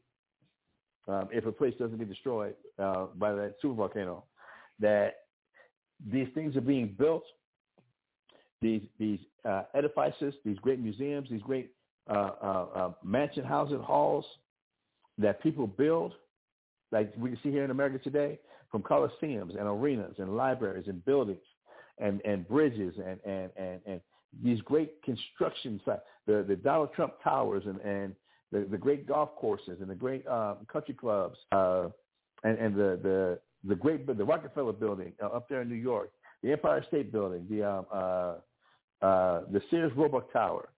That all these things are built as to acknowledge the great name or keep the name of the founders, the builders, the architects that had these buildings, had these things designed. Similar in America, we have the great halls of fame, from sports hall of fame, the football hall of fame, the basketball hall of fame, a baseball hall of fame, the hockey hall of fame, the rugby hall of fame, the soccer hall of fame. That in sports, we have all these different places called the Hall of Fames for people who were heroes, for people that were giants in whatever sport they were in, especially a professional sport. But not even just professional sports. You can go to a college town, to a university, and that university you have hanging in the rafters. It was not in the actual gym or in the football arena or soccer arena or whatever. You have the retired numbers of heroes that played there, in recognition of the great feats they did while they were athletes there at that facility. But not just with athletics. You have people who there's different scholarships that are given. There's different libraries that have been built. There's different things that people do that their name might go on, that their name might be remembered. And they build all these great things from the Academy Awards to Grammy Awards to Pulitzer Prize winning awards to Nobel Peace Prize winning awards. That just all these things people do that they might be acknowledged. That they might be acknowledged. The Hollywood Walk of Fame, to get a star on the Hollywood Walk of Fame, that even after I die, this will be here as a memorial to who I was. To where now, with the Hollywood Walk of Fame, not only do you get this star, but you can imprint your hands in the cement, in the concrete, and a footprint in the concrete that people will see your handprints and be able to put their hands where your hands once were. That you made this impression in this concrete that's going to last forever, or your shoe print that's going to last forever. That all these things are done so that you might leave a name for yourself to be recognized, to be known. That even after you're gone, your name might last, to be immortal. This idea, brothers and sisters, started with Nimrod in this tower called Babel, where they rebelled against God and got stubborn with it. This whole mentality started with Nimrod. And we're going to find out about his mother, Semiramis. But this is how great Nimrod was. So, again, in trying to make this tie for everybody to be able to see that when it talks about rebellion is as a sin of witchcraft and stubbornness is as idolatry, this started with Nimrod after the flood. All nations were gathered together, and then everybody was of one mind, that everybody could follow their own imagination. And whatever it is you need to do to make a name for yourself, the Guinness Book of World Records, to to some of the stupidest things that imaginable. But yeah, people who have a world record that no one else ever thought of some dumb shit like this, but I've done it and it got acknowledged. So my name is now written in the Guinness Book of World Records for some of the silliest damn things. I'm not even going to let my mind go there. I can't. My mind is not going to go there to some of the most ridiculous world records people have, but they only did it so that they can get their name written in the Guinness Book of World Records. The most stupidest, dumbest, trivial, insignificant things to humanity, to mankind, ever imagined, people are doing just so that they can make a name for themselves, that they can be remembered. For that simple fact alone. That's it. With that mentality, brothers and sisters, that was the nucleus, the center, the core value of what this kingdom was established by Nimrod, and that you're not going to accredit God with any of this glory. It was your hard work, your determination. It was you and you took your own fate in your own hands. You took your destiny in your own hands. It was by the power of your will, the power of your mind, that you accomplished it. If you can think it, you can dream it, you can see it, you can do it. This whole mentality, brothers and sisters, was started with this man, Nimrod, at the Tower of Babel, to be rebellious, to be stubborn, to where it took God and the angels had to come down, and now the only thing that slowed this thing down was to confound everybody's language. That's the only thing that slowed it down. And now we can see with the age of the internet that those separations have came down for a while.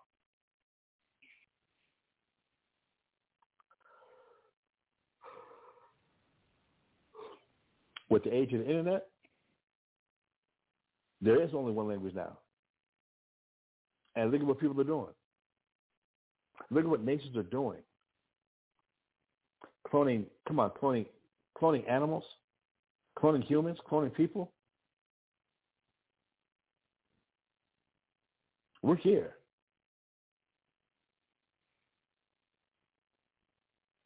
What can't not be accomplished now? Of whatever people imagine they want to do, no matter if it goes against God or not.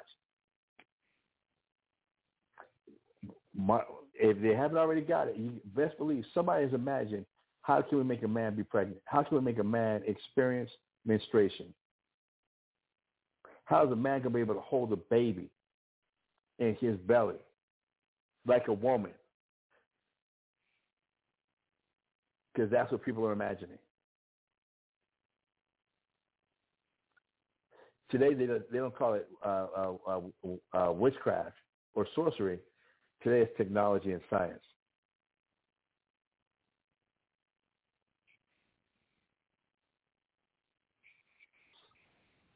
To where the Greeks, coming back to this history book, the Greeks,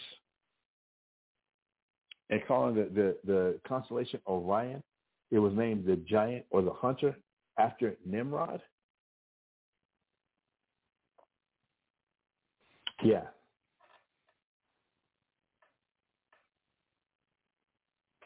Going back now to the Encyclopedia of Biblical, Theological, and Ecclesiastical Literature under Nimrod. I'm reading on. It says the Hebrew Kasal, Kasayal, is rendered Orion. The Hebrew word Kasayal is rendered Orion in Isaiah chapter 13, verse 10, and in Joel chapter 38, verse 31. By the Syriac and the Septuagint, the word means a fool, an impious person, or impious person, applied naturally, proud blasphemer. And the chains or bands of Orion may be explained in the same way. For Nimrod, the root of his word to be to rebel. from the Hebrew word marad, which means to rebel. They come back and understand that Orion comes from the Hebrew word kasayal, which means a proud person or a fool, an impious person. We understand why Orion would be named this, because of how proud and how rebellious Nimrod was. And from what he got started, it was foolish to follow him. And now in the bands of Orion is that now you're trapped in this mentality of being rebellious. You're trapped in this mentality of being a fool against God, thinking that you're right. And you've now influenced others around you to do the same thing, to follow you in this insanity. All right? Reading on with this history, it says, all we know of him serves to place Nimrod in the earliest period of Asiatic antiquity, and he cannot be regarded as a mere astronomical figure. What this is saying is,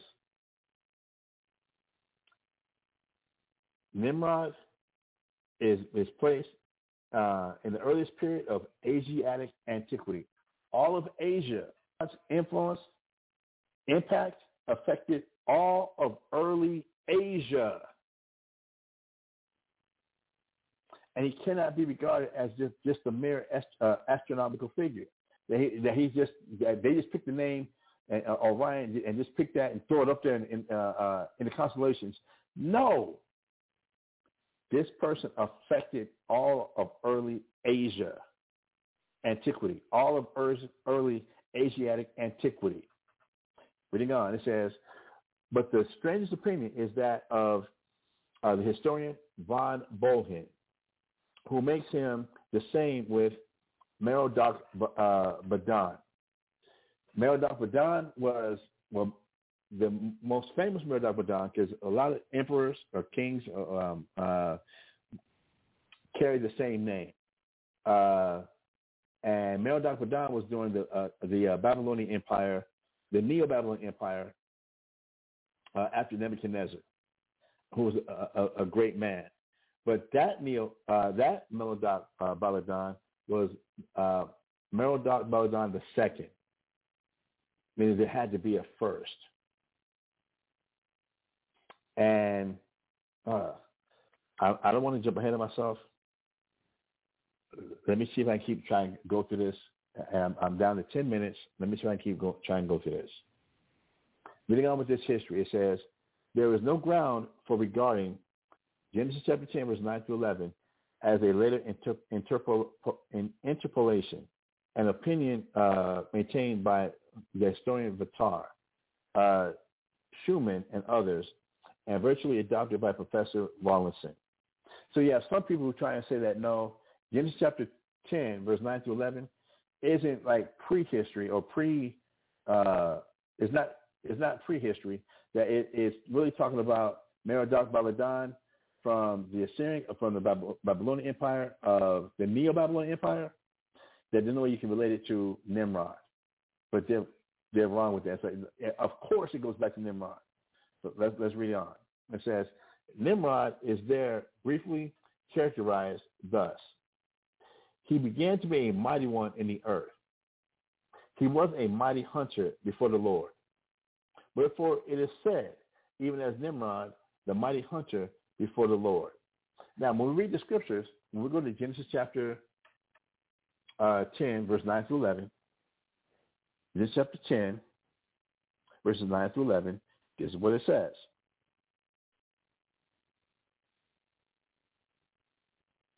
I'm sorry, verse 8. And Cush begat Nimrod. He began to be a mighty one in the earth.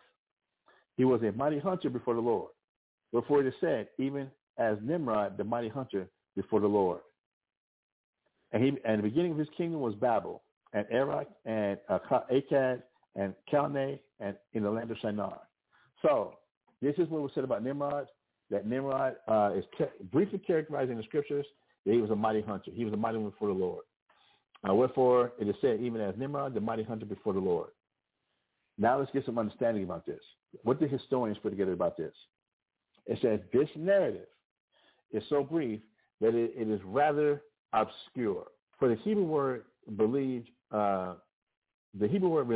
mighty, the subject gives as if an allusion, thus physical stature in connection with his power, or to Genesis 6 verse 4, as if the old antediluvian titans had been reproduced in Nimrod.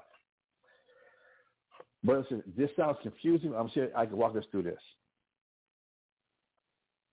We might just read Genesis chapter 10, verse 9 through 11, and go, yeah, a mighty hunter, and just leave it at that. But what the 9 and 11 is referencing, what it's saying here, is going back to Genesis chapter 6 and verse 4, when in Genesis chapter 6 verse 4, let's go there, it says, there were giants in the earth in those days. And also after that, when the sons of God came into the daughters of men, and they bare their children, and bare children to them, the same became mighty men, which were of old, men of renown. So we have in this verse the giants already being mentioned, but then we read about people being born, and that these people that were born, these men that were born, became mighty men, which were of old, men of renown. That this is before the flood, brothers and sisters. This is before the flood now. And I know I'm jumping, forgive me.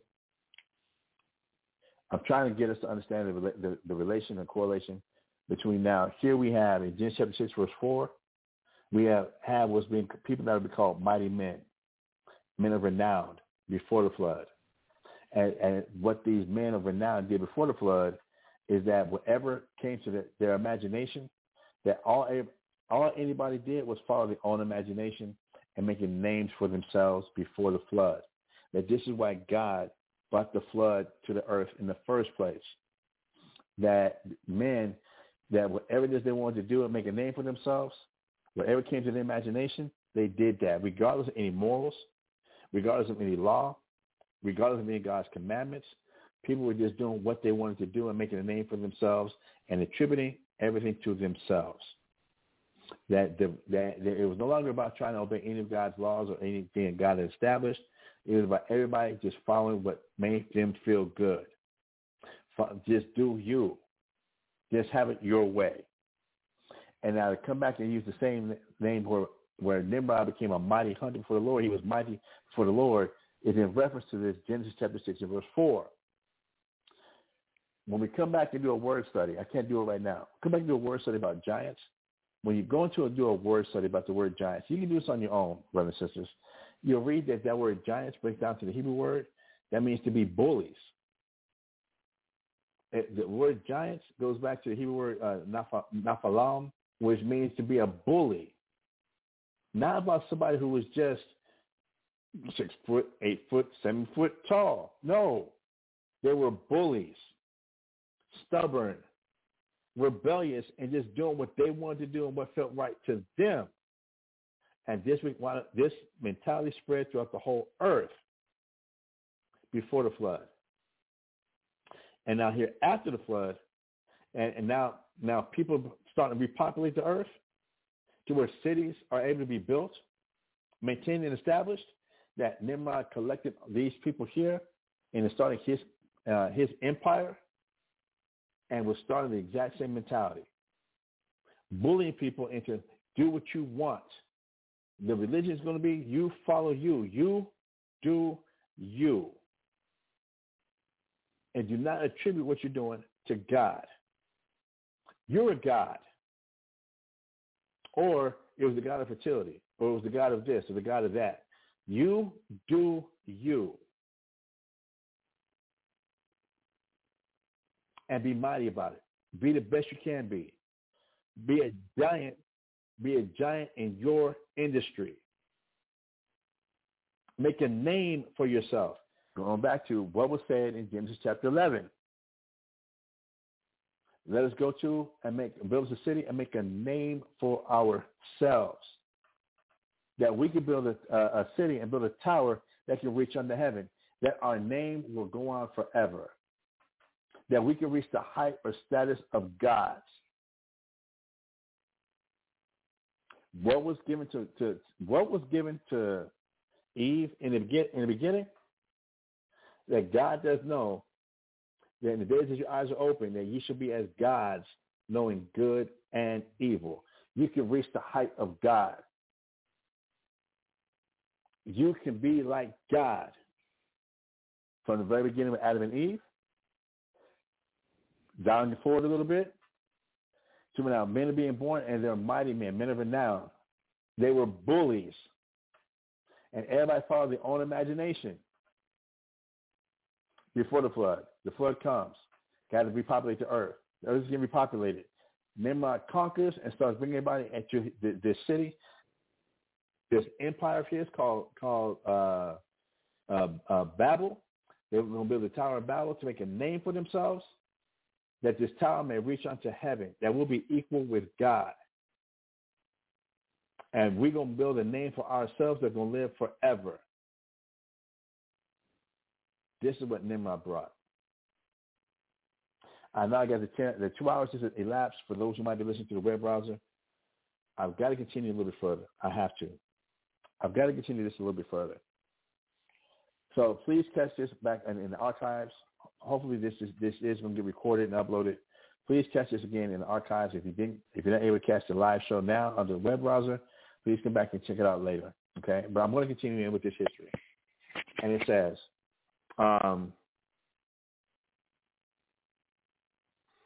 it is hard to determine in what sense the phrase a mighty one or a mighty hunter is used. And then if the name Nimrod be a Shemitic one, then it plainly means let us rebel or revolt. Did y'all catch this? The name Nimrod being a Shemitic one, then it plainly means let us rebel or revolt. All right? Jumping down. I'm not going to read all of what the Encyclopedia of Biblical, Theological, and Theological Warfare says, literature says. I'm not going to read it all. I'm going to jump down to certain parts. All right? Jumping down to about three verses, it says that the mighty hunting was not confined to the chase is apparent from its close connection with the building of 8 cities. For us to now understand and get some perspective on what's being said when it calls him a mighty hunter, it can't just be talking about he was just a hunter. That he was Daniel Boone out on the wild frontier hunting raccoons and rabbits and squirrels. That being a mighty hunter, why would it mention him being a mighty hunter? But then right at the same verse down there, it talks about him raising up, building 8 cities, conquering 8 cities. So the hunting wasn't talking about hunting of just animals. It was talking about conquering people, conquering land, conquering cities. The first one after the flood being that bully, a giant, a mighty one.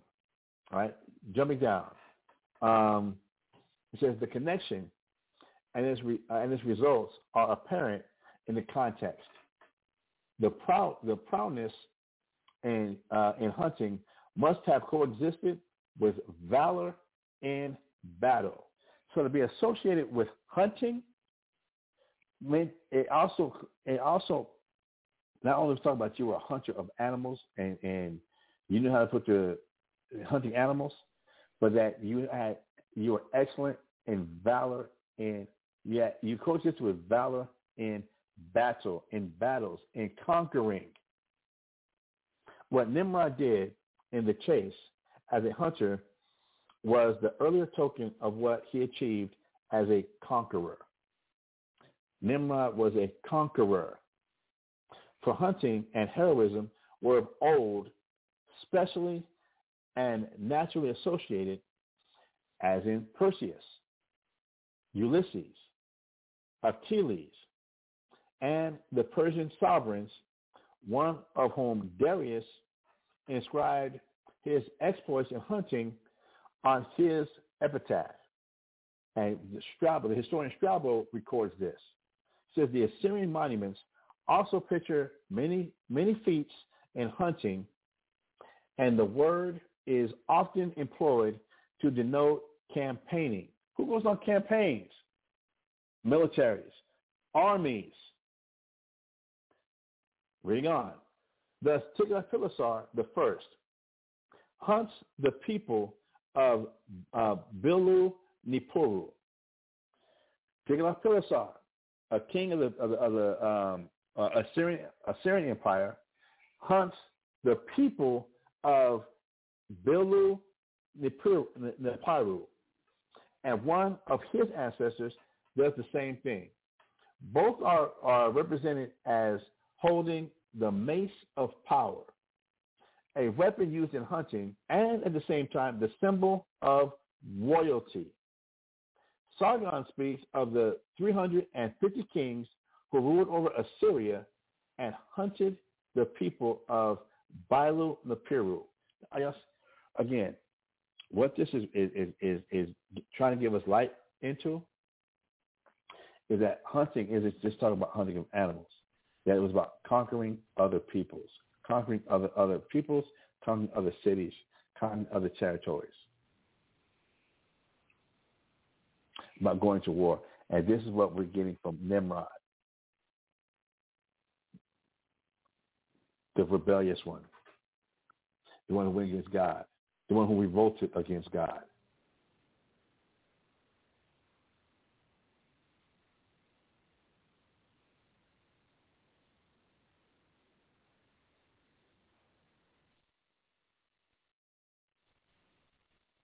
Let me see here. The chase and the battle, which in some countries were connected closely in after times, may therefore be virtually associated or identified here. The meaning then will be that Nimrod was the first after the flood to found a kingdom, to unite the fragments of scattered patriarchal rule and consolidate them under himself as sole head and master. And all this in defiance of God. For it was the violent intrusion of Hamite power into a Shemitic territory. The old hero's might and daring passed at length into a proverb and became the refrain of a ballad, so that hunters and warriors of more recent times were ideally compared with him, even as Nimrod, the mighty hunter. Concerning the latter life of Nimrod, the scriptures give no light, give not the slightest information, nor even ground for conjecture. All right, so Genesis chapter 10, verses 9 through 11, and in Genesis chapter 11, verse 1 through 9, that's so much all we get about Nimrod by name in the scriptures. But that doesn't mean that his impact, but to understand his impact on history, to understand his impact on the nations, that's all that was needed to say was Genesis chapter 10, verse 9 through 11, of 9 to 12 about his exploits. That covered a period of time that wasn't just in 4 or 5 verses. Reading on, it says, some make Nimrod to be Belus and consider Nin. For us and us are only the Greek and Latin grammatical terminations to have been his son, that Nin was his son. Others identify Nimrod and Ninus. It is further narrated that Ninus, in confederacy with Eric, an Arabian sovereign, in 17 years spread his conquest over Mesopotamia, Media, and a large part of Armenia and under the countries. That he married Semiramis, a warlike companion and a conqueror of his, and a continuer of his conquest, and the builder of Babylon. That their son. Let me get this. I'm getting some text.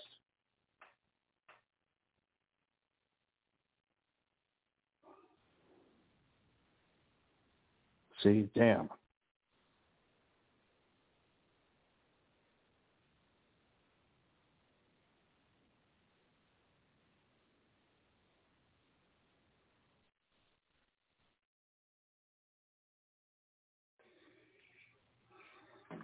Okay, yeah.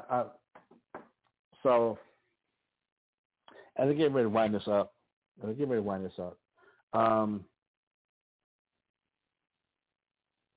order for us to understand, I'm going to come back and read this part again.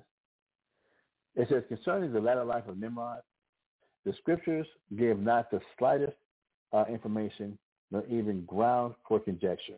Right? If we stick to the scriptures, all we get for the actual name Nimrod is from Genesis chapter 10 and Genesis chapter 11. The actual name is just from Genesis chapter 10. We can get from Genesis chapter 10, that his first kingdom, or the kingdom he built, the beginning of his kingdom was Babylon, Babel, and we can get a little more details in chapter 11, verses 1 through 9. But that's pretty much all we get as far as the history of Nimrod in the Bible. So then what we got to do is now we had to go through history books and see how was Nimrod called, what was his name in other cultures. Knowing and understanding that at the Tower of Babel is where all the nations, the languages got divided, got divided. That with all the languages getting divided, that the other nations, now they wouldn't have called him by the Semitic name of Nimrod. Then them having now their own language, that his name would have been something else. So we got to go back now and relate and find the characteristics of Nimrod and what he did, and find that in the names of these other heroes or these other peoples from the other nationalities. And that's what we're going to find out. All right? As I get ready to end this, we're going to find out that Nimrod is going to wind up also being Osiris in Egyptian history, and that Osiris married Isis, and then we're going to find out. So we're going to go back now from this point forward, and we're going to start put together this what mighty men and antiquities of some of these other nations whose exploits are similar and deeds are similar, that match to what we get from what the Bible says, and that we're going to find out that, yes, even though we only have the name Nimrod from the Bible, that in other nationalities and other languages, they called him by a different name, but it was the same person.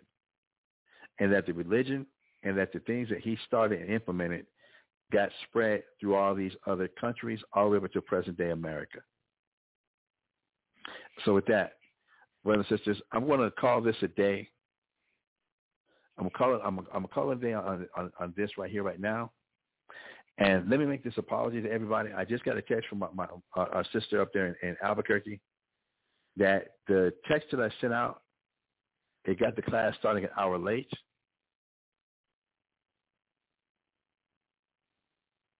And I could have sworn I had everything together. But the text actually had the class starting an hour later than it actually did. That it was supposed to start from 10 Central Standard Time today, which would have made it at 9 Mountain Standard Time, and it's starting at 8 Pacific Standard Time.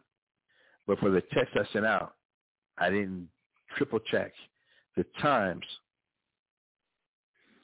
that they were an hour off. I knew something was wrong. So with that, brothers and sisters, I'm going to end it here. And then hopefully on Monday, if the Lord said the same, we're going to come back and try and catch everybody up and actually go ahead and now get this together. All right, so with that, thank you everybody for tuning in. Today is Thursday. Please catch the class, the Stream of Wisdom, Nova Virginia class on Facebook Live tonight. They start at 8 p.m. Eastern Standard Time. All right, they do start at 8 p.m. Eastern Standard Time. So that would be 7 p.m. Central, 6 p.m. Mountain, and I'm missing one. 8, 7, 6, 5. Right, so 8 p.m. Eastern, 7 p.m. Central, 5 p.m. Mountain, and 4 p.m. Pacific. That's on Facebook Live tonight. Okay? That'll be on Facebook Live tonight. So with that, everybody, thank you for tuning in. And please continue to be patient as I'm really trying to get these classes laid out and steamed out and ironed out so they really do make sense. Right? So thank you for letting me give me this opportunity. May the Most High Christ bless everybody. And with that, I'm going to say shalom.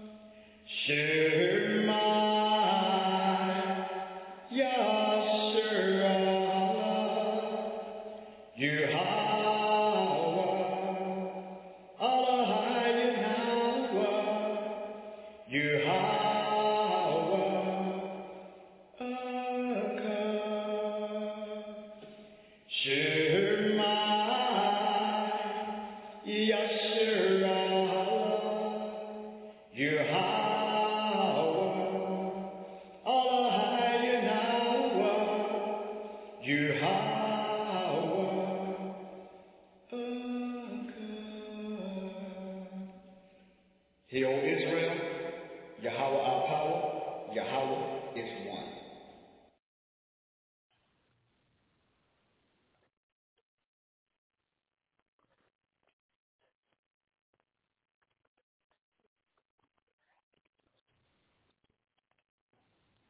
Step into the world of power, loyalty, and luck. I'm gonna make him an offer he can't refuse. With family, cannolis, and spins mean everything. Now, you wanna get mixed up in the family business. Introducing The Godfather at ChumbaCasino.com. Test your luck in the shadowy world of The Godfather slot. Someday, I will call upon you to do a service for me. Play The Godfather now at ChumbaCasino.com. Welcome to the family. VGW Group. No purchase necessary. Void where prohibited by law. See terms and conditions. 18+.